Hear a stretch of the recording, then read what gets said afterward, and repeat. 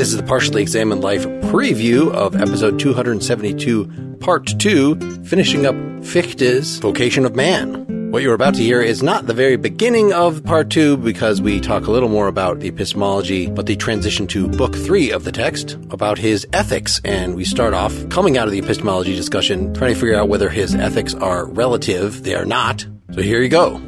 It's not that they're like, your conscience tells you so many variety of different things. I think he's going to say we're committed to all agreeing on general moral rules. When we reflect on our conscience, we get something like Kant's categorical imperative, and he doesn't give it in this first formulation of do something that everybody could act on that maxima, but it's more that treat everyone as an end in themselves, that is what conscience tells you. You can ignore that, you can turn it off, or you can turn it on. And also with the world, we have all has this experience of physical objects in a world around us and people in a world around us. And you have the choice to turn that off, to deny it, to be a solipsist, to be an asshole, or turn it on. But there's not a whole bunch of different directions that you could tweak it.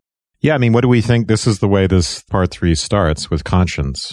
He starts out, he's upset and crushed and depressed because there's no mind-independent reality and presentations of deceptive images and all that stuff. And then the way out, it begins with conscience and Fichte's reflection on where that comes from and whether that's reliable. And he goes through a few different reflections on that before finally concluding, as we've discussed in the first part, that yes, we can always doubt that and we can even doubt conscience, but in the end, I just have to make a decision. And it could be that I'm just obligated to say that my conscience is the ultimate pipeline to reality and that's where any engagement with what is true or real in the world begins. I think the obvious skeptical response to that is people often do terrible things when they think they're acting on conscience.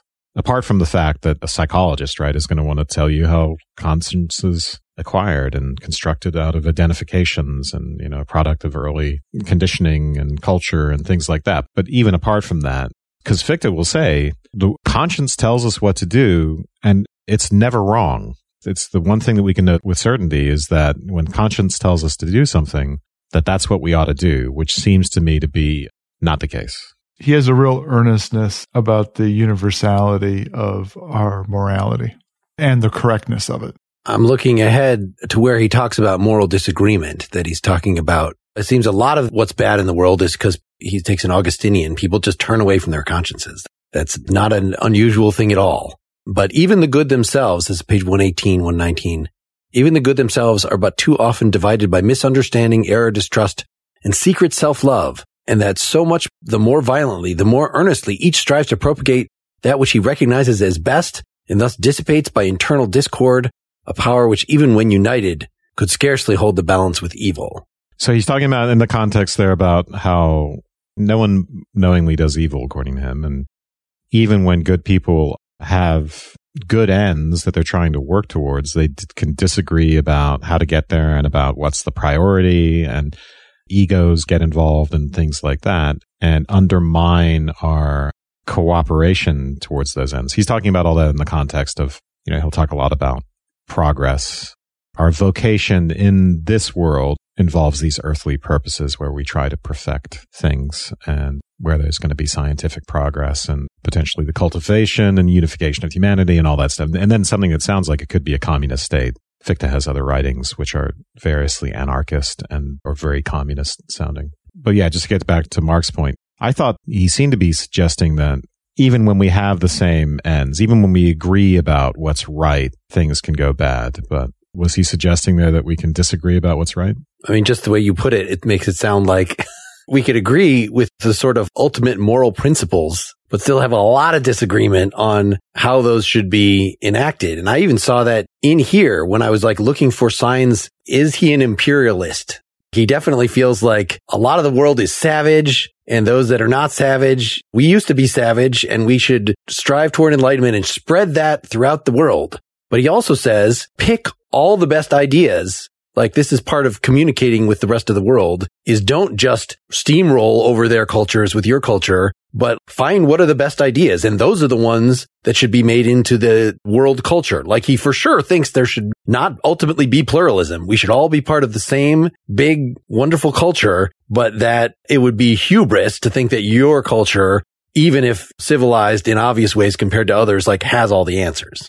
Well, he uses this amazing phrase, this idea that ultimately there will be a single culture across the whole globe, and maybe even one state or just a few states. And a time when our, quote, our species is capable of the most unrestricted communication with itself. This very globalist vision where I think it's very tempting for us to think of this in terms of technology, right? Because he is talking about the advancement, the way technology is going to improve things and the capacity for an instant global influence, which of course we now have through various media and especially through the web and stuff. I think he's thinking that ultimately that will lead to a single homogenous culture. And why wouldn't it? In 10,000 years, why wouldn't there be, given that our technological circumstances, a single world culture? It's hard to disagree. I mean, there's two things to me about that. One is that just emphasizing his notion of progress, and that progress is in that end. And of course, it makes me think of Hegel. But when we think about one culture, I immediately think about cases where we have one culture, but then you immediately see subcultures within it that have important distinctions. Talk about being American, right? And very quickly you find out that there are. Yeah. Maybe mutation is a variation. Mutation is a thing that we can never expect to go away. So we'll always see variegation. Is that what you're saying? A central part of this unified culture is that freedom of the individual is paramount. Then mutate away. Like, that's fine, because the culture is going to be a basically liberal one, allowing individual natures to flourish. That is at least how I read him. It is not a communist. It is not a everybody put on the same color jumpsuit, future world government. He talks about a government in which evil would not pay. If you have the proper civil constitution, it would be impossible for evil to pay. Every bad deed would basically turn against the doer. And so you'd have a choice between two things within that state. You can either give up freedom altogether, or you can use it for the good. And then the good will necessarily flourish under those circumstances. From secondary reading on Fichte, like, there's a lot of contradictory political stuff, proto-communist, anarchist, stuff that sounds very liberal, classical liberal, so it's hard to say. I want to go back to the text and just get a little grounding in how he gets to that point. Just the tail end of section 1, page 111. We are compelled to believe that we act, and that we ought to act in a certain manner. We are compelled to assume a certain sphere for this action. This sphere is the real, actually present world such as we find it. And on the other hand, the world is absolutely nothing more than and cannot in any way extend itself beyond this sphere. From this necessity of action proceeds the consciousness of the actual world, and not the reverse way. From the consciousness of the actual world, the necessity of action. This, not that, is the first. The former is derived from the latter. We do not act because we know, but we know because we are called upon to act. The practical reason is the root of all reason. Yep. If you wanted to give like a one-line billing for Fichte and what Fichte is all about, it's this idea that practical reason comes first and everything else, including theoretical reason, can be derived from it. If that sounds like the kind of thing that you want to hear more about, then please go to partiallyexaminedlife.com/support and sign up for membership either on our site or on patreon.com/partiallyexaminedlife. And you'll open yourself up to the world of details of these part 2 episodes, as well as our more casual, freewheeling nightcap recordings. Thanks for listening.